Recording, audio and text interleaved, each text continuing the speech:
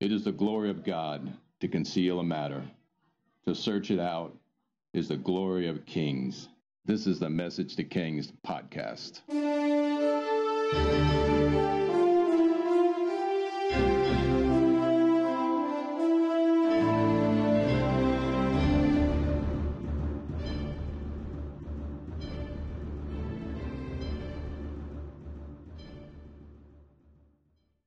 Podcast special, Coronavirus, an historic response to a deadly pestilence. Psalm 91, Whoever dwells in the shadow of the Most High will rest in the shadow of the Almighty. I will say of the Lord, He is my refuge, my fortress, my God in whom I trust. Surely He will save you from the fowler's snare and from the deadly pestilence. He will cover you with His feathers, and under His wings you will take refuge. His faithfulness will be your shield and rampart. You will not fear the terror of night, nor the arrow that flies by day, nor the pestilence that stalks in the darkness, nor the plague that destroys at midday. 1,000 may fall at your side, 10,000 at your right hand, but it will not come near you. Deadly pestilences, sicknesses, illnesses, and diseases have been around since the fall of man. It's not a new thing. In this episode, we take a break from our story and cover the pestilence of COVID-19, or coronavirus, which has struck at the peace of this world. In this episode, we take a break from our story and cover the pestilence of COVID-19, or coronavirus, which has struck at the peace of this world, and we give a Christian historical perspective and response.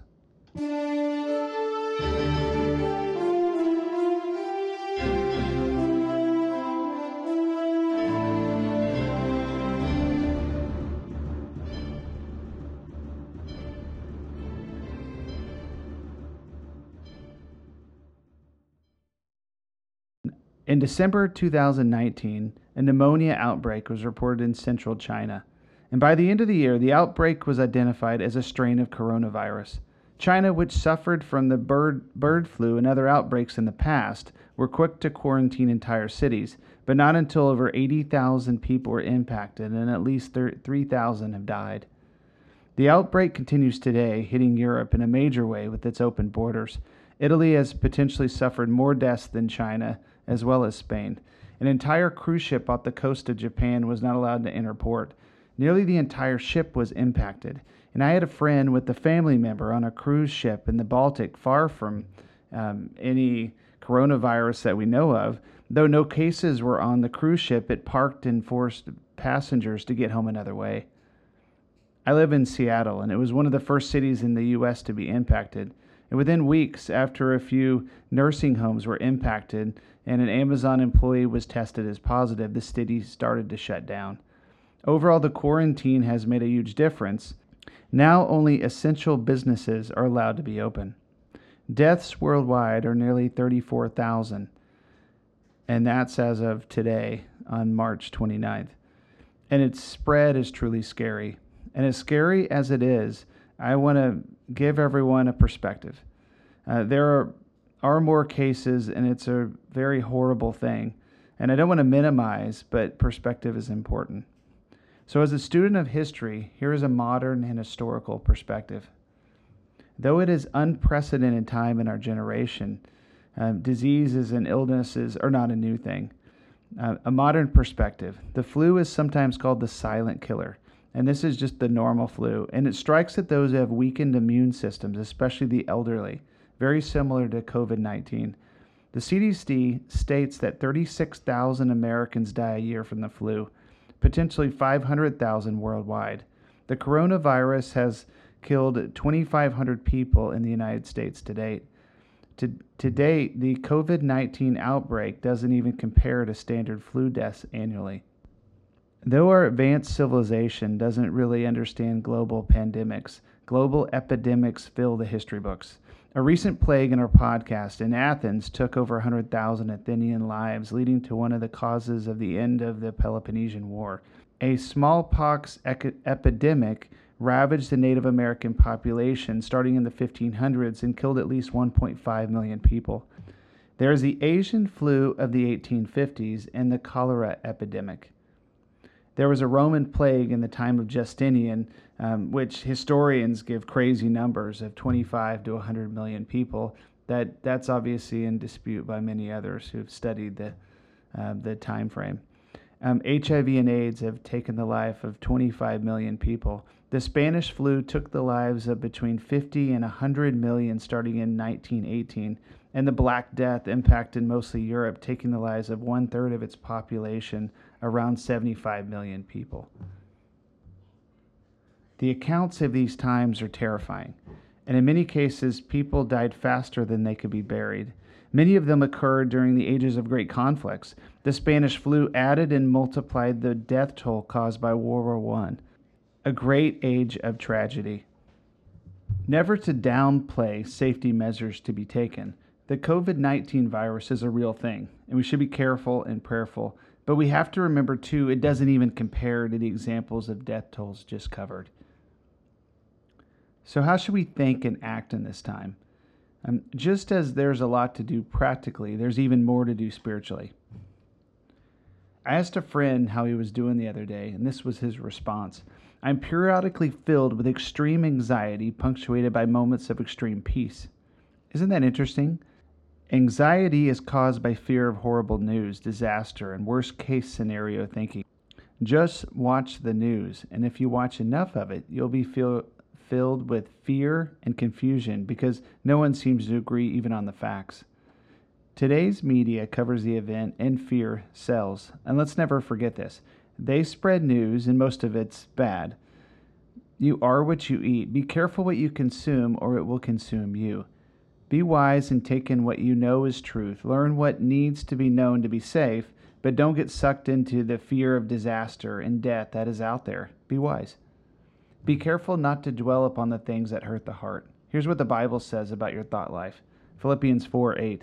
Finally, brothers and sisters, whatever is true, whatever is noble, whatever is right, whatever is pure, whatever is lovely, whatever is admirable, if anything is excellent or praiseworthy, think about such things. Even consider the last thing you took into your mind at night. This is what your mind will want to process when you sleep. Consider your dreams. If the last thing you read before bed is the death toll or some scary article before you went to bed, that will impact your sleep. What would happen if you read the Bible or prayed before bed? The inverse is true. Start your day off right and see what happens. Don't turn the news on first. Some common sense, right? It's easy to forget these things. Trust me, I know. The definition of fear is the following: an unpleasant emotion caused by the belief that someone or something is dangerous, likely to cause pain or a threat. I totally forgot who said this first, but fear is an acronym for false evidence appearing real. Don't live in that place. It's not good for you. Fear has been around for a long time. Timothy in the Bible suffered from it. Paul instructed him how to handle it. 2 Timothy 1:7. For God has not given us a spirit of fear, but of power and of love and of a sound mind. My wife had an experience the other night. She woke up in the middle of the night with extreme anxiety and uneasiness and irrational fear. She didn't go to bed with this fear, and it wasn't natural for her. She prayed until it went away, and she went back to sleep and woke up peaceful. Isn't that interesting? God has not given us a spirit of fear, but of power and of love and a sound mind. It's impossible to have the power of the Holy Spirit, love like Jesus, and a sound mind if fear is present. Fear and anxiety doesn't have to be your default. God has given you His power to overcome any fear. Renewing your mind is key to keeping your mind at peace. Romans 12:2. Do not conform to the pattern of this world, but be transformed by the renewing of your mind. Then you will be able to test and approve what God's will is, His good, pleasing, and perfect will. In this time where we're all quarantined, it's one of those times where we should examine ourselves. We should re-examine ourselves and our hearts and where we are and what our strongholds are. What do we put too much faith in? Where do we spend our time? Where do we spend our money? Imagine the world now and its economic system. Strongholds are just being torn down. So many things that people took for granted are in question. And the truth is that The only thing that is the unshakable rock, that's Jesus. And in this time, what are you doing to help others? How are you reaching out to those in need? Are you praying for them? Are you contacting family members? Are you loving on your friends who are hurting? Our president had called a national day of prayer against COVID-19, and many across the nation joined him. This virus is not of God's origin, and it needs to be taken care of. John 10:10.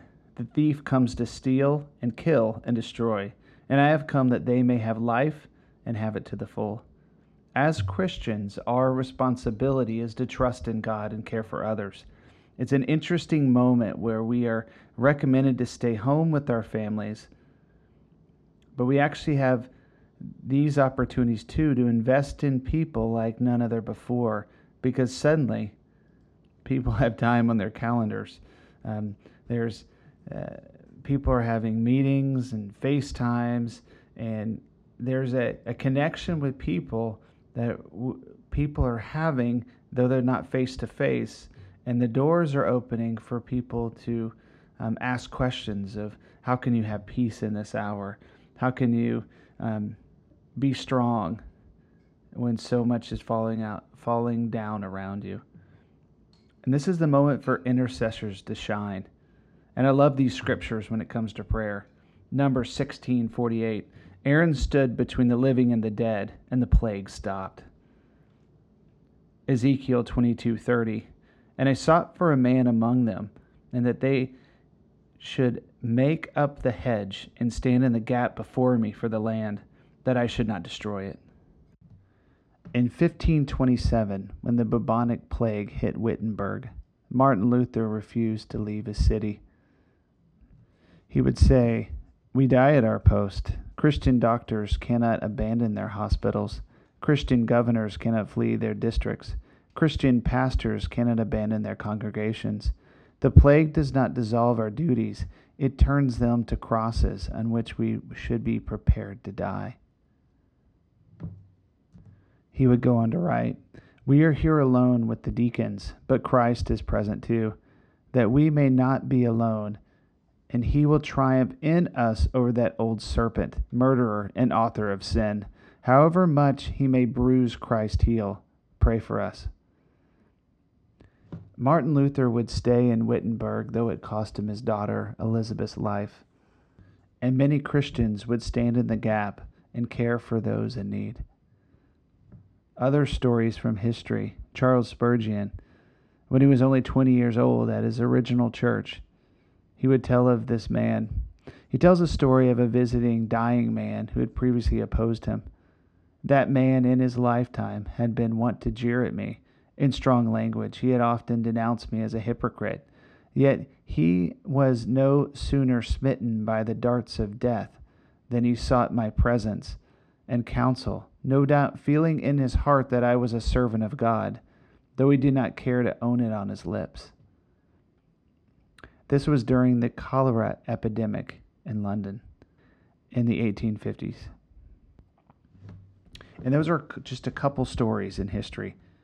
There's a current one as well.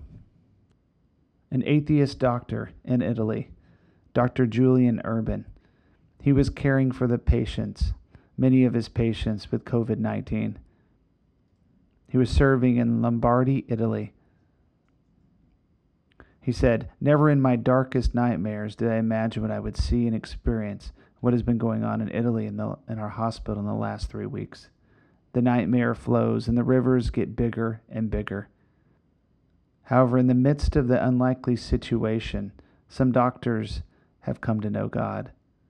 Dr. Julian narrated, "Until 2 weeks ago, my colleagues and I were atheists, and it was normal because we were doctors. We are doctors. We learn that science excludes the presence of God." He testified how he mocked his parents going to church in the past, until he met a certain man. And 9 days ago, a 75-year-old pastor was admitted into the hospital. He was a kind man. He had serious breathing problems. He had a Bible with him and impressed us how he read to the dying as he held their hand. We doctors were all tired, discouraged, psychologically and physically finished. And when he had time, we listened to him. We have reached our limits, and we can do no more. People are dying every day. We are exhausted. We have 2 colleagues who have died and others who have been infected. Then he and his colleagues realized we need to start asking God for help. He testified, when we talk to each other, we cannot believe that though we are once fierce atheists, we are now daily in search of peace, asking the Lord to help us continue so that we can take care of the sick. Dr. Julian later on disclosed that the 75-year-old pastor died. Despite having had over 120 deaths here in 3 weeks, we were not destroyed. He, the pastor, had managed, despite his condition and our difficulties, to bring us peace that we no longer had hope to find. The testimony of Julian Urban concludes with, moreover, the former atheist claims, I am happy to have returned with God, while I am surrounded by the suffering and death of my fellow men. All of these testimonies speak to God working in the midst of all of this chaos and all of these plagues and all of these pestilences, and him using his people.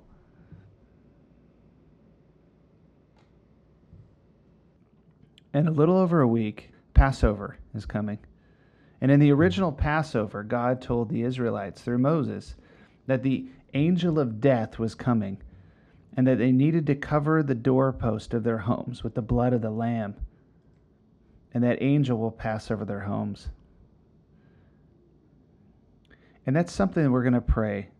And we're going to pray that the blood of the Lamb covers our doorpost. And it covers the homes of all the listeners out there.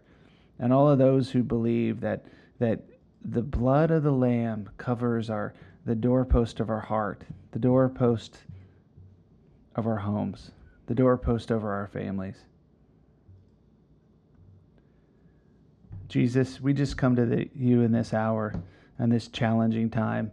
And I just pray over myself, my family, extended family, over the listeners out there, that your hand of protection is over us. And we just pray Psalms 91. We just declare, surely you will save us from the fowler's snare and from the deadly pestilence.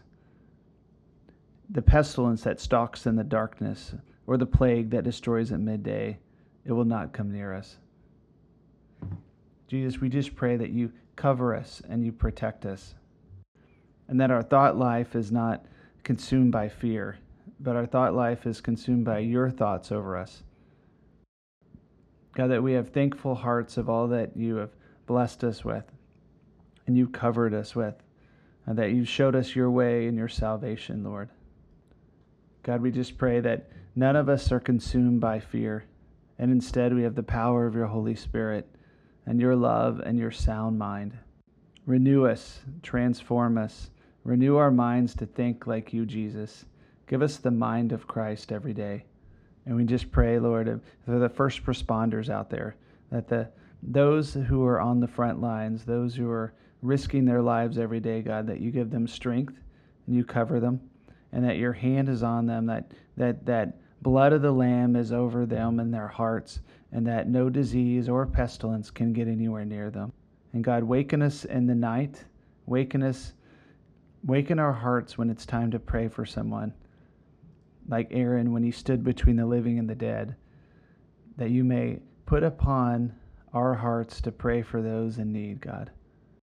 And finally, Jesus, we just pray as Passover approaches, God, that you have that blood of the Lamb that covers our hearts always.